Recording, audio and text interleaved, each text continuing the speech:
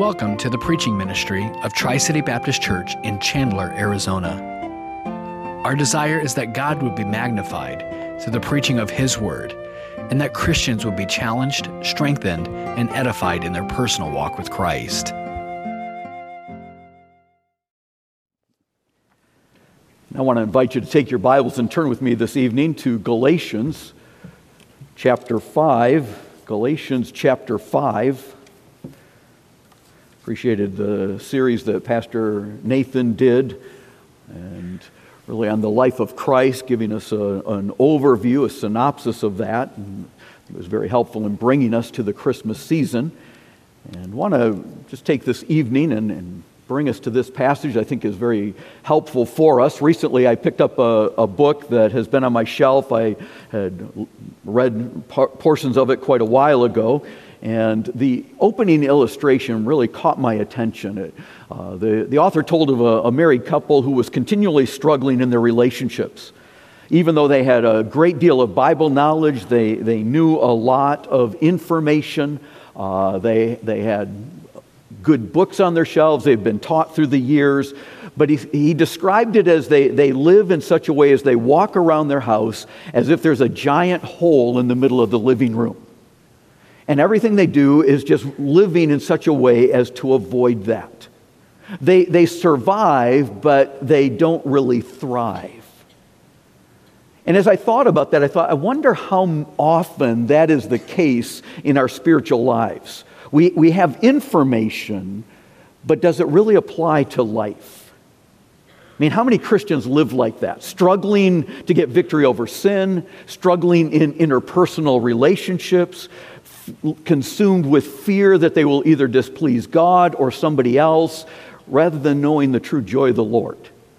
Understanding that life is not compartmentalized, that there's not the secular compartment and a sacred compartment, but that our life really is interconnected. And so when problems come, sometimes we think, well, that really wasn't my fault. It was because of this or that. Well, actually, when problems come, they reveal what's inside. We understand that if you squeeze an orange, what comes out? We get it. If you put a tea bag in hot water, what comes out is what was in that tea bag. And the same is true with us. If we get squeezed, when that pressure comes, what comes out is what's on the inside. When we end up in hot water, what comes out is really what is there, though often we're able to keep it hidden. And in this passage in Galatians, we find some truths that are going to be presented. The principle that we find in this passage that I want us to consider this evening is that believers grow in Christ-likeness by walking in the Spirit, and the Holy Spirit counters the works of the flesh to cultivate godliness. That we would grow in a Christ-like life. If you have your Bibles open, follow with me as I want to begin reading in verse 16. Galatians chapter 5, beginning in verse 16. I say then, walk in the Spirit, and you shall not fulfill the lust of the flesh. For the flesh lusts against the Spirit, and the Spirit against the flesh, and these are contrary to one another, so that you do not do the things that you wish. But if you are led by the Spirit, you are not under the law. Now the works of the flesh are evident, which are adultery, fornication, uncleanness, lewdness, idolatry, sorcery, hatred, and contentions, jealousies, outbursts of wrath, selfish ambitions, dissensions, heresies, envy, murders, drunkenness, revelries, and the like, of which I tell you beforehand, just as I also told you in time past, that those who practice such things will not inherit the kingdom of God.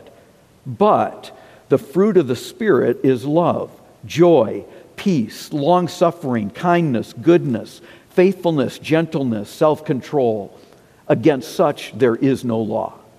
And those who are Christ's have crucified the flesh with its passions and desires. If we live in the Spirit, let us also walk in the Spirit. Let us not become conceited, provoking one another, envying one another. In these verses, we find this principle laid out, that as we grow in Christ-likeness, it happens as the Holy Spirit is countering the works of the flesh. And our desire would be that we would be Spirit-led, Spirit-filled. The Holy Spirit counters the flesh to cultivate godliness. The book of Galatians is really the Magna Carta of spiritual liberty. It was the battle cry of the Reformation, that we are not under the law. But the problems then of liberty also need to be addressed. Now I realize to say the problems of liberty almost sounds contradictory. How can liberty have a problem? How can that be a problem? Give me liberty or give me death. But the problem is when one fails to recognize the responsibilities that come with that freedom and the purpose of liberty. The emphasis in this letter, this epistle to the church at Galatia, or the churches in Galatia, is really an emphasis on grace and liberty as opposed to bondage. The liberty from guilt, from trying to earn God's favor, from the penalty of sin, from the power of sin, and recognizing this. That before salvation, that especially for a person who's trying to merit favor with God, the relationships were so much different. Not only with God, but with others, with self. And now with liberty, there's a difference. So in Galatians chapter 5, verse 13, just above where we began reading, it says, "For you, brethren, have been called to liberty, only do not use liberty as an opportunity for the flesh, but through love serve one another." And so we see a difference, a distinction that comes before salvation and after salvation in these various aspects. Our relationship with God, that before salvation to try to earn favor is frustrating. There's always that element of fear. Have I done enough? If my good works will outweigh my bad works, well, have I done enough good works? How do I know? What do I know is actually the standard? And there's always that uncertainty. Well, I hope so. After salvation, there's the security. We're accepted in the beloved. That the work is done, it's finished by Christ, that we are forgiven, and that brings a joy in that relationship. Our relationship to others changes. From being self-focused, from trying to solve conflicts in a way that please us, and then harboring bitterness, to seeking to solve problems in a godly way, to love, to forgiveness. That our concern for others, before salvation, that's often guarded, and we see that in our culture. That even when there is motivation, it's often the wrong motives and with conditions. Well, I'll do this if. Where after salvation, it's a response to God's grace.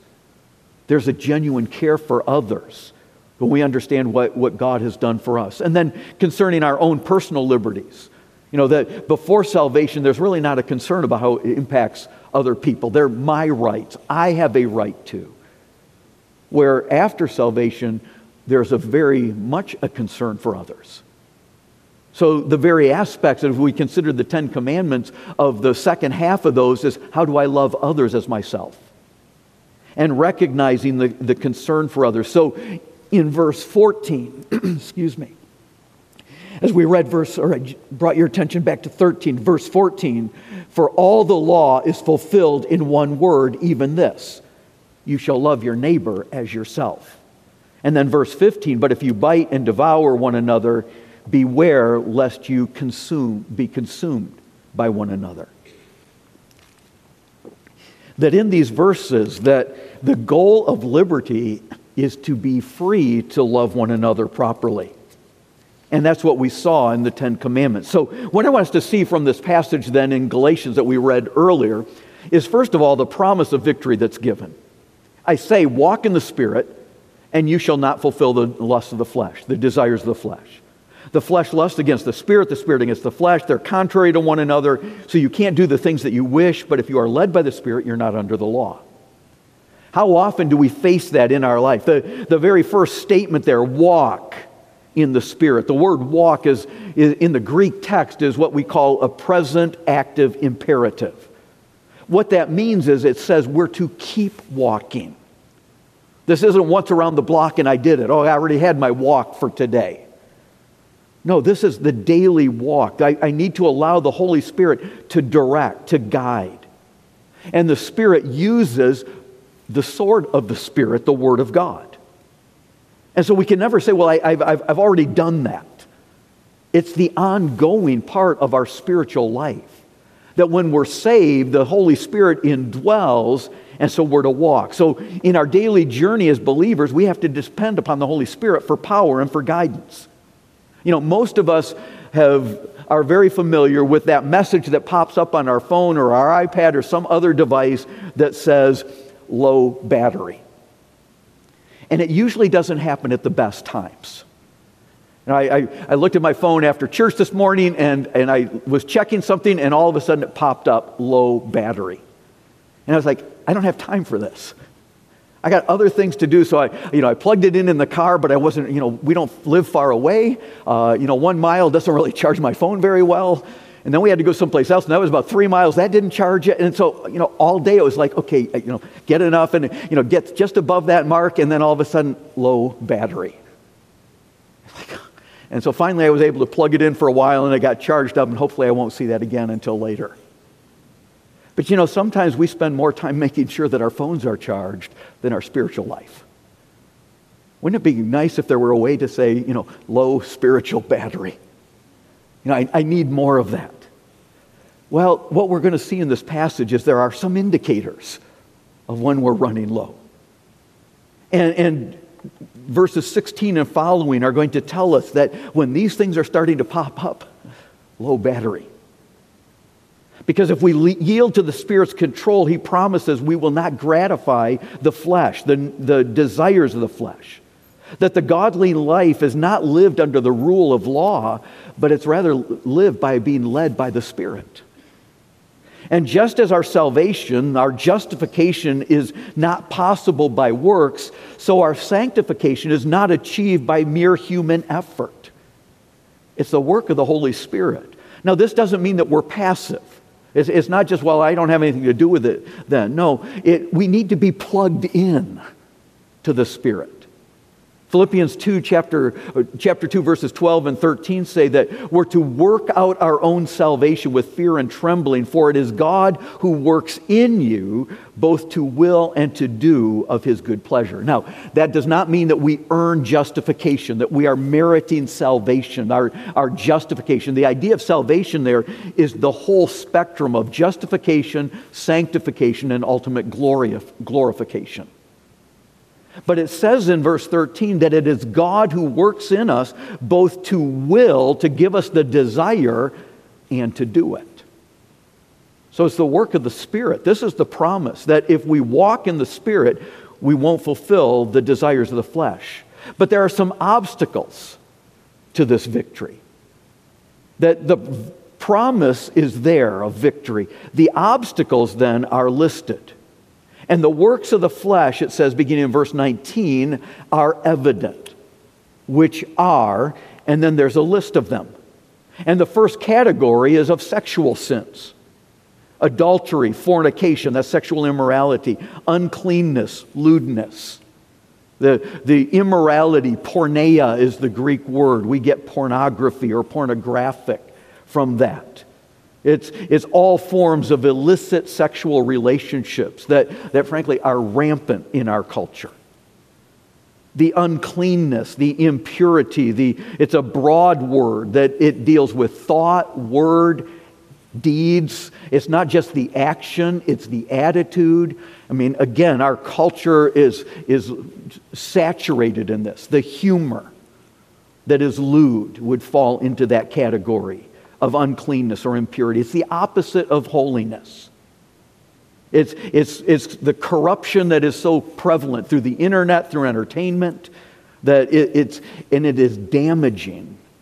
It is damning the souls of individuals.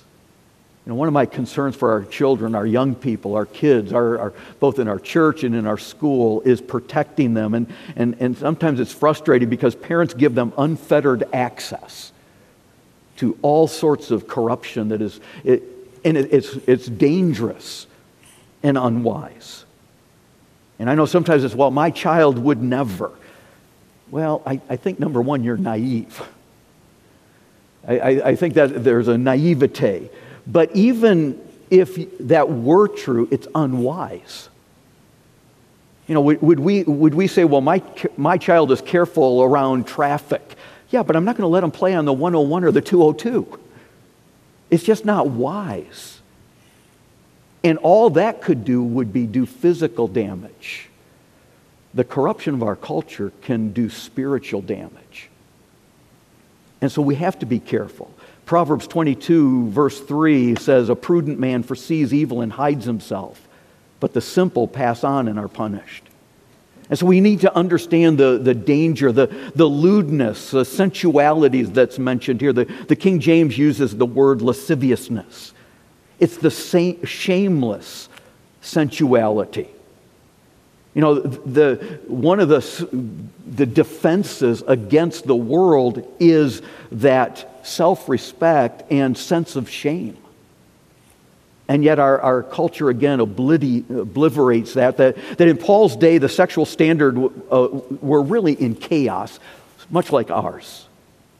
And I'm sure as the churches in Galatia are reading this, they're thinking back. They know the open, reckless contempt for propriety, behavior that is unrestrained in its immorality. And again, our culture is that. So the first category says these are going to be obstacles to being victorious. The second category is religious sins. And those are laid out here in verse 20, the first part, idolatry, sorcery.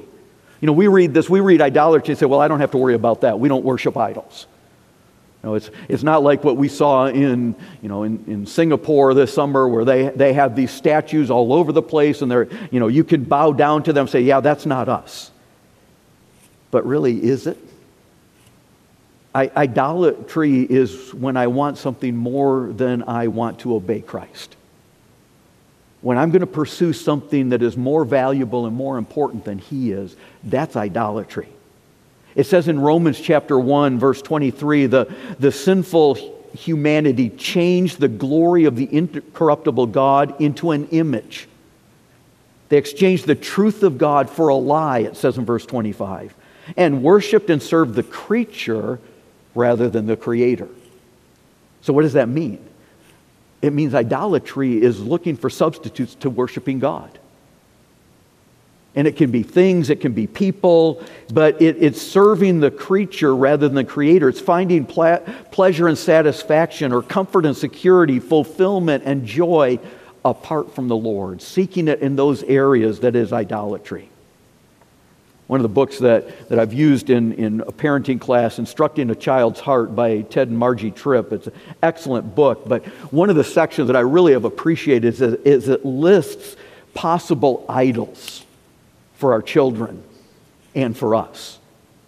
And some of them are combined, but I think they're the differentiation, the power or influence, the ability to control people and things, pride, how I'm viewed. It can be position, family, abilities, talents, whatever it might be, performance. It may be seeking praise. It may just be, I want to be able to accomplish this. And holding oneself to unrealistic views and goals and standards, but it's performance that's the idol. For some, it's possessions, it's stuff. I've got to have things. For others, it's pleasure, the excitement, the adrenaline rush. Maybe it's sensuality, and not merely in the sexual area, but just the physical sensory enjoyment that is pursued. The fear of man, or the desire for approval. Well, what will people think? Rather than what does God think? Friendships, the peer pressure, or being in the know. Just always having to know the latest fads, the trends, and seeking to have that awareness of the culture and pop culture that becomes an idol. For parents, there could be other idols. Comfort, respect, appreciation, success, control. And these aren't necessarily sin in and of themselves, but when they become more important than pleasing God, then it's a problem.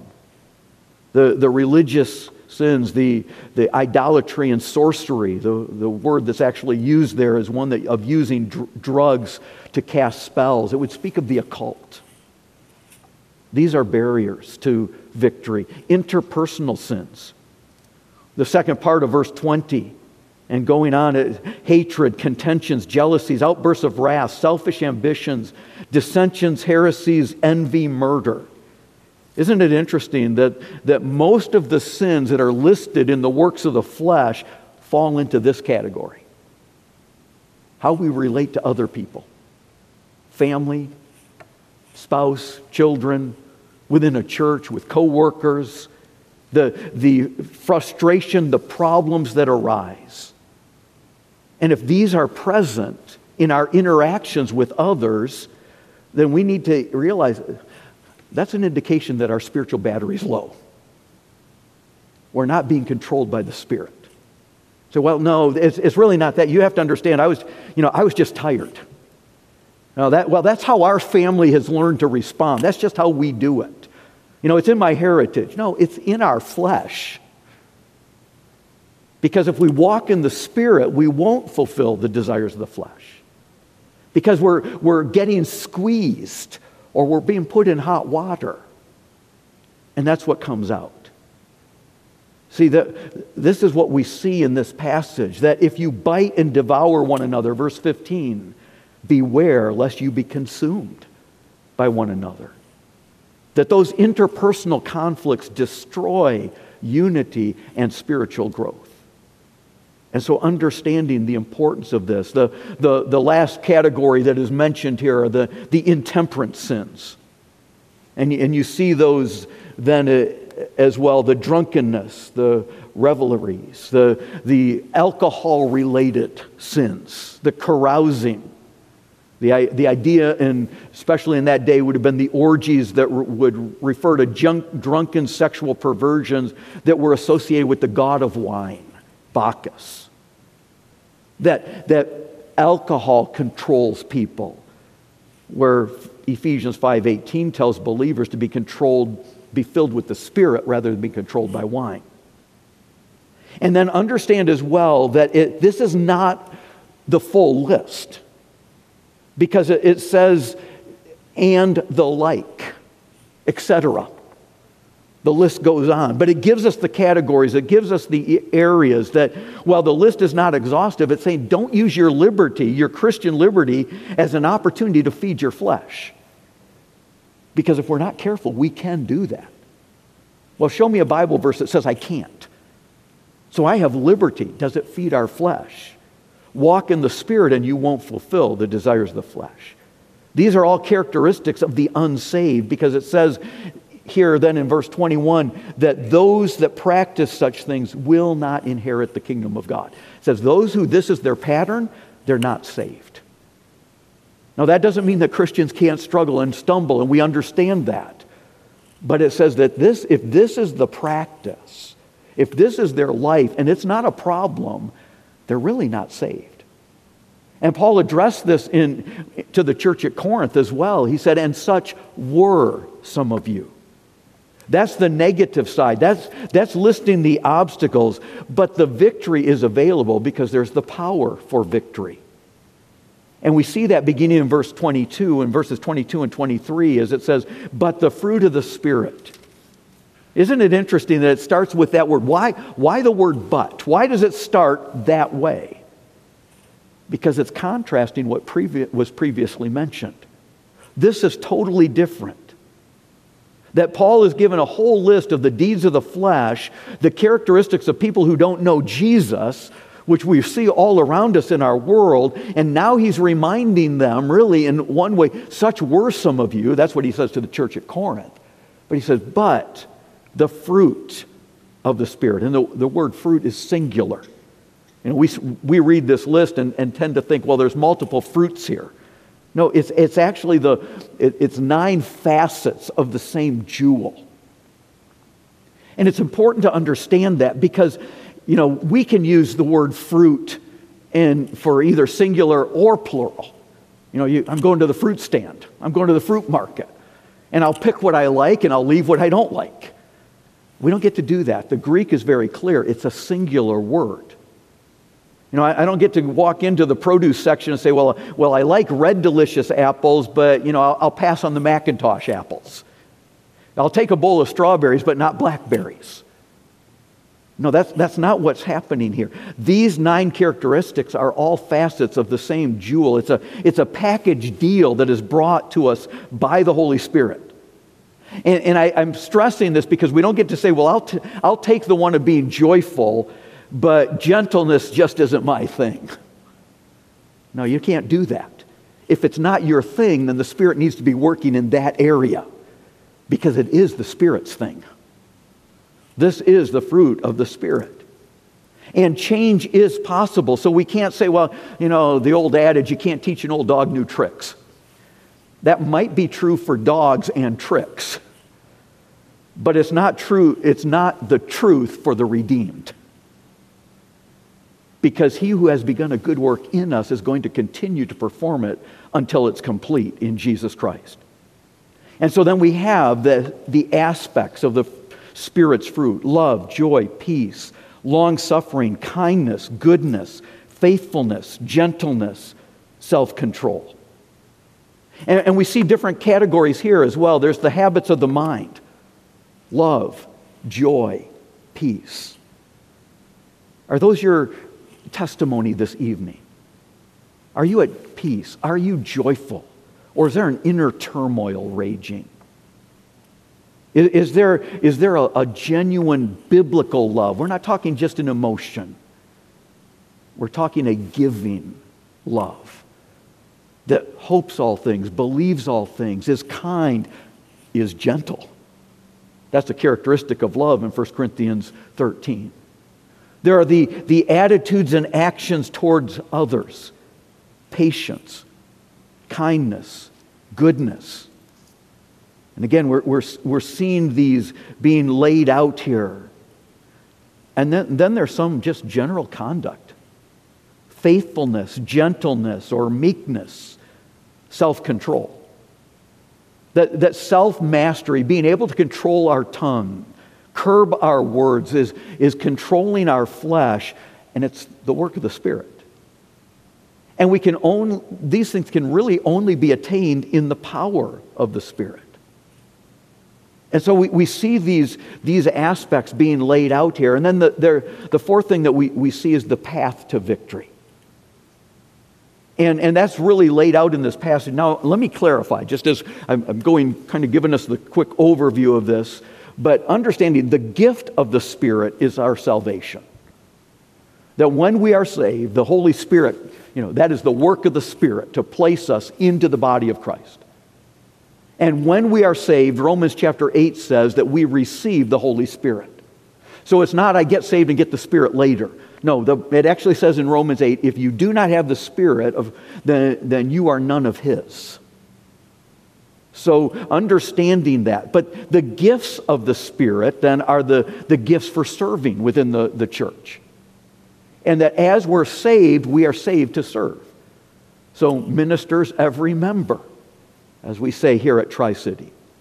And what we're considering here are the graces of the Spirit.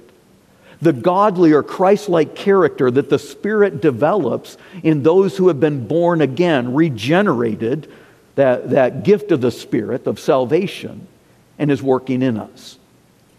So what is the path to victory? Well, walk in the Spirit. That we are daily seeking to be in step, to understand that. Then in verse 18, to be led by the Spirit. To allow the Holy Spirit, and the Spirit uses the Word of God. This is the Spirit's sword. And then verse 25 says, live in the Spirit. So as we look through this passage, that we understand we live in the Spirit, so also walk in the Spirit, as it brings that around again, to keep in step. And so we're asking, okay, does this please God? According to God's Word, as we're in God's Word on a daily basis, as we're reading, saying, okay, Lord, where do I need to change and grow? And asking the Lord to guide and direct. And if these works of the flesh start popping up to realize, that's low battery. I need to be praying. I need to be meditating upon God's Word. And recognizing what the Spirit is developing within us. These are delightful characteristics. And I also think it's interesting that God uses fruit to speak of things of which He delights. And we read in Proverbs and elsewhere that person is the apple of His eye. And using that picture, the children are the fruit of the womb and are His reward. And the emphasis on the fruit trees in the Garden of Eden and seeing that it speaks of delight. And so when we talk about being led by the Spirit, walking in the Spirit, we're not talking about some subjective mysticism. James 1 verse 5 says, if any of you lack wisdom, ask God. And He gives generously. And so really what we're speaking of is that we're going to our power source that we have. We're in the Word of God. It is the sword of the Spirit, which is the Word of God. And it's alive and powerful and sharper than any two-edged sword, Hebrews 4 tells us. It pierces into the dividing asunder of soul and spirit, joints and marrow. It's a discerner of our thoughts and our intentions.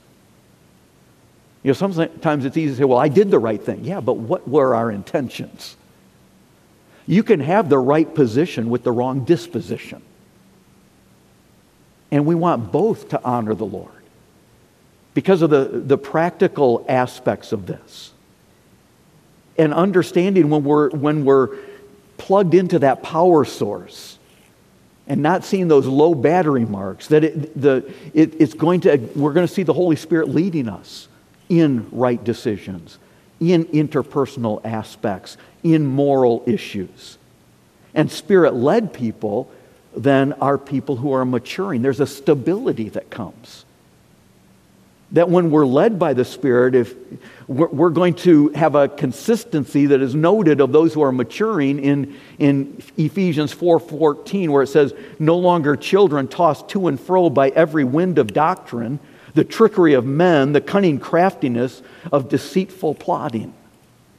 No, there's a stability that comes. So how does this apply to where we're living daily? Say, at the moment of choice, I can be sure that the Holy Spirit, the Spirit of God, is working against the desires of the flesh. Sometimes in our battle with the flesh, we say, well, I can't do this, I shouldn't do this. Understand on the positive side, at that very moment, the Holy Spirit is at work. The Holy Spirit is prompting us at that moment of choice to counter the works of the flesh. We tend to view sin and temptation in relationship to ourselves, not in the relationship to the Holy Spirit that we're resisting. Don't resist the Spirit, but that we would yield to the Spirit, walk in the Spirit, be led by the Spirit, live in the Spirit. That means we're yielding to the Spirit rather than to the flesh. And the truth is, I think it's easy to place too much confidence in our ability. The arm of flesh will fail you. That none of us is powerful enough, strong enough in our own strength to overcome the flesh. But if we walk in the Spirit, we will not fulfill the desires of the flesh. And then we are to yield obedience to the convictions and promptings of the Holy Spirit. When the Holy Spirit convicts us, that we don't resist that we yield, that we surrender, that we strive to grow and develop that walk of victory and spiritual maturity. And when this happens, there is going to be that evidence of it. I was thinking years ago, I knew two ladies when I was growing up. One was a lady in our church. We called her Aunt Annie. I don't even know I don't remember her last name. I probably heard it at some point, but she was just Aunt Annie to everybody. And she was a wonderful lady. She made the most amazing sugar cookies. And she didn't live real far from us, and I would go visit her from time to time, and she always had sugar cookies available. But she was just a sweet lady. There was another lady that lived just down the street from us, just Mrs. M. I'll just use the initial. And so I knew both of them when I was a boy. I actually mowed both of their lawns. They were both widows. I never knew their husbands. Annie was a godly lady. She was active in our church. She was sweet, always had a wonderful attitude. Mrs. M was a neighbor, but she was a pretty rough lady. And I had interactions with her. I would go down. She was nice to me, but she was a rough woman. Both of these women ended up in the same nursing care facility. And it was a place that our youth group would go once a month and do a service. And so I knew they were there and got to see them. And both of them ended up losing some of their mental capacity. They really were not. They didn't recognize people. They didn't know what was going on. But what was interesting was that even in their diminished capacity, Aunt Annie was still a joy to be around. She was pleasant. She was kind to the help. She would have a Bible open beside her bed. Mrs. M was mean, demanding. Even the nursing staff avoided her whenever they could. Now please, I understand that with mental deterioration, it affects personality, it affects demeanor. There are a lot of other things that come into play. Pain can alter one's emotions and spirit. So I'm not trying to draw medical conclusions here. But what stood out to me was I had known both of these ladies before, and they just became more of what they were. And when the mental and emotional guardrails were down, the speed bumps removed, what was there just kept coming out. And Aunt Annie, even without realizing, was demonstrating a life of walking in the Spirit. So are we growing in that? What is our character? We may have the guardrails that we can control some of that, but when the pressure comes, when we get squeezed or we're put into hot water, let's not excuse what comes out, but say, Lord, how do I change and grow for your glory? Because being like Christ is so important that he's going to put us under pressure. He's going to put us in hot water to reveal how we can become like his Son. Are we growing in Christ-likeness? Believers grow in Christ-likeness by walking in the Spirit as he counters the works of the flesh and cultivates godliness and Christ-likeness. How are we doing in our spiritual walk tonight? Let's pray together.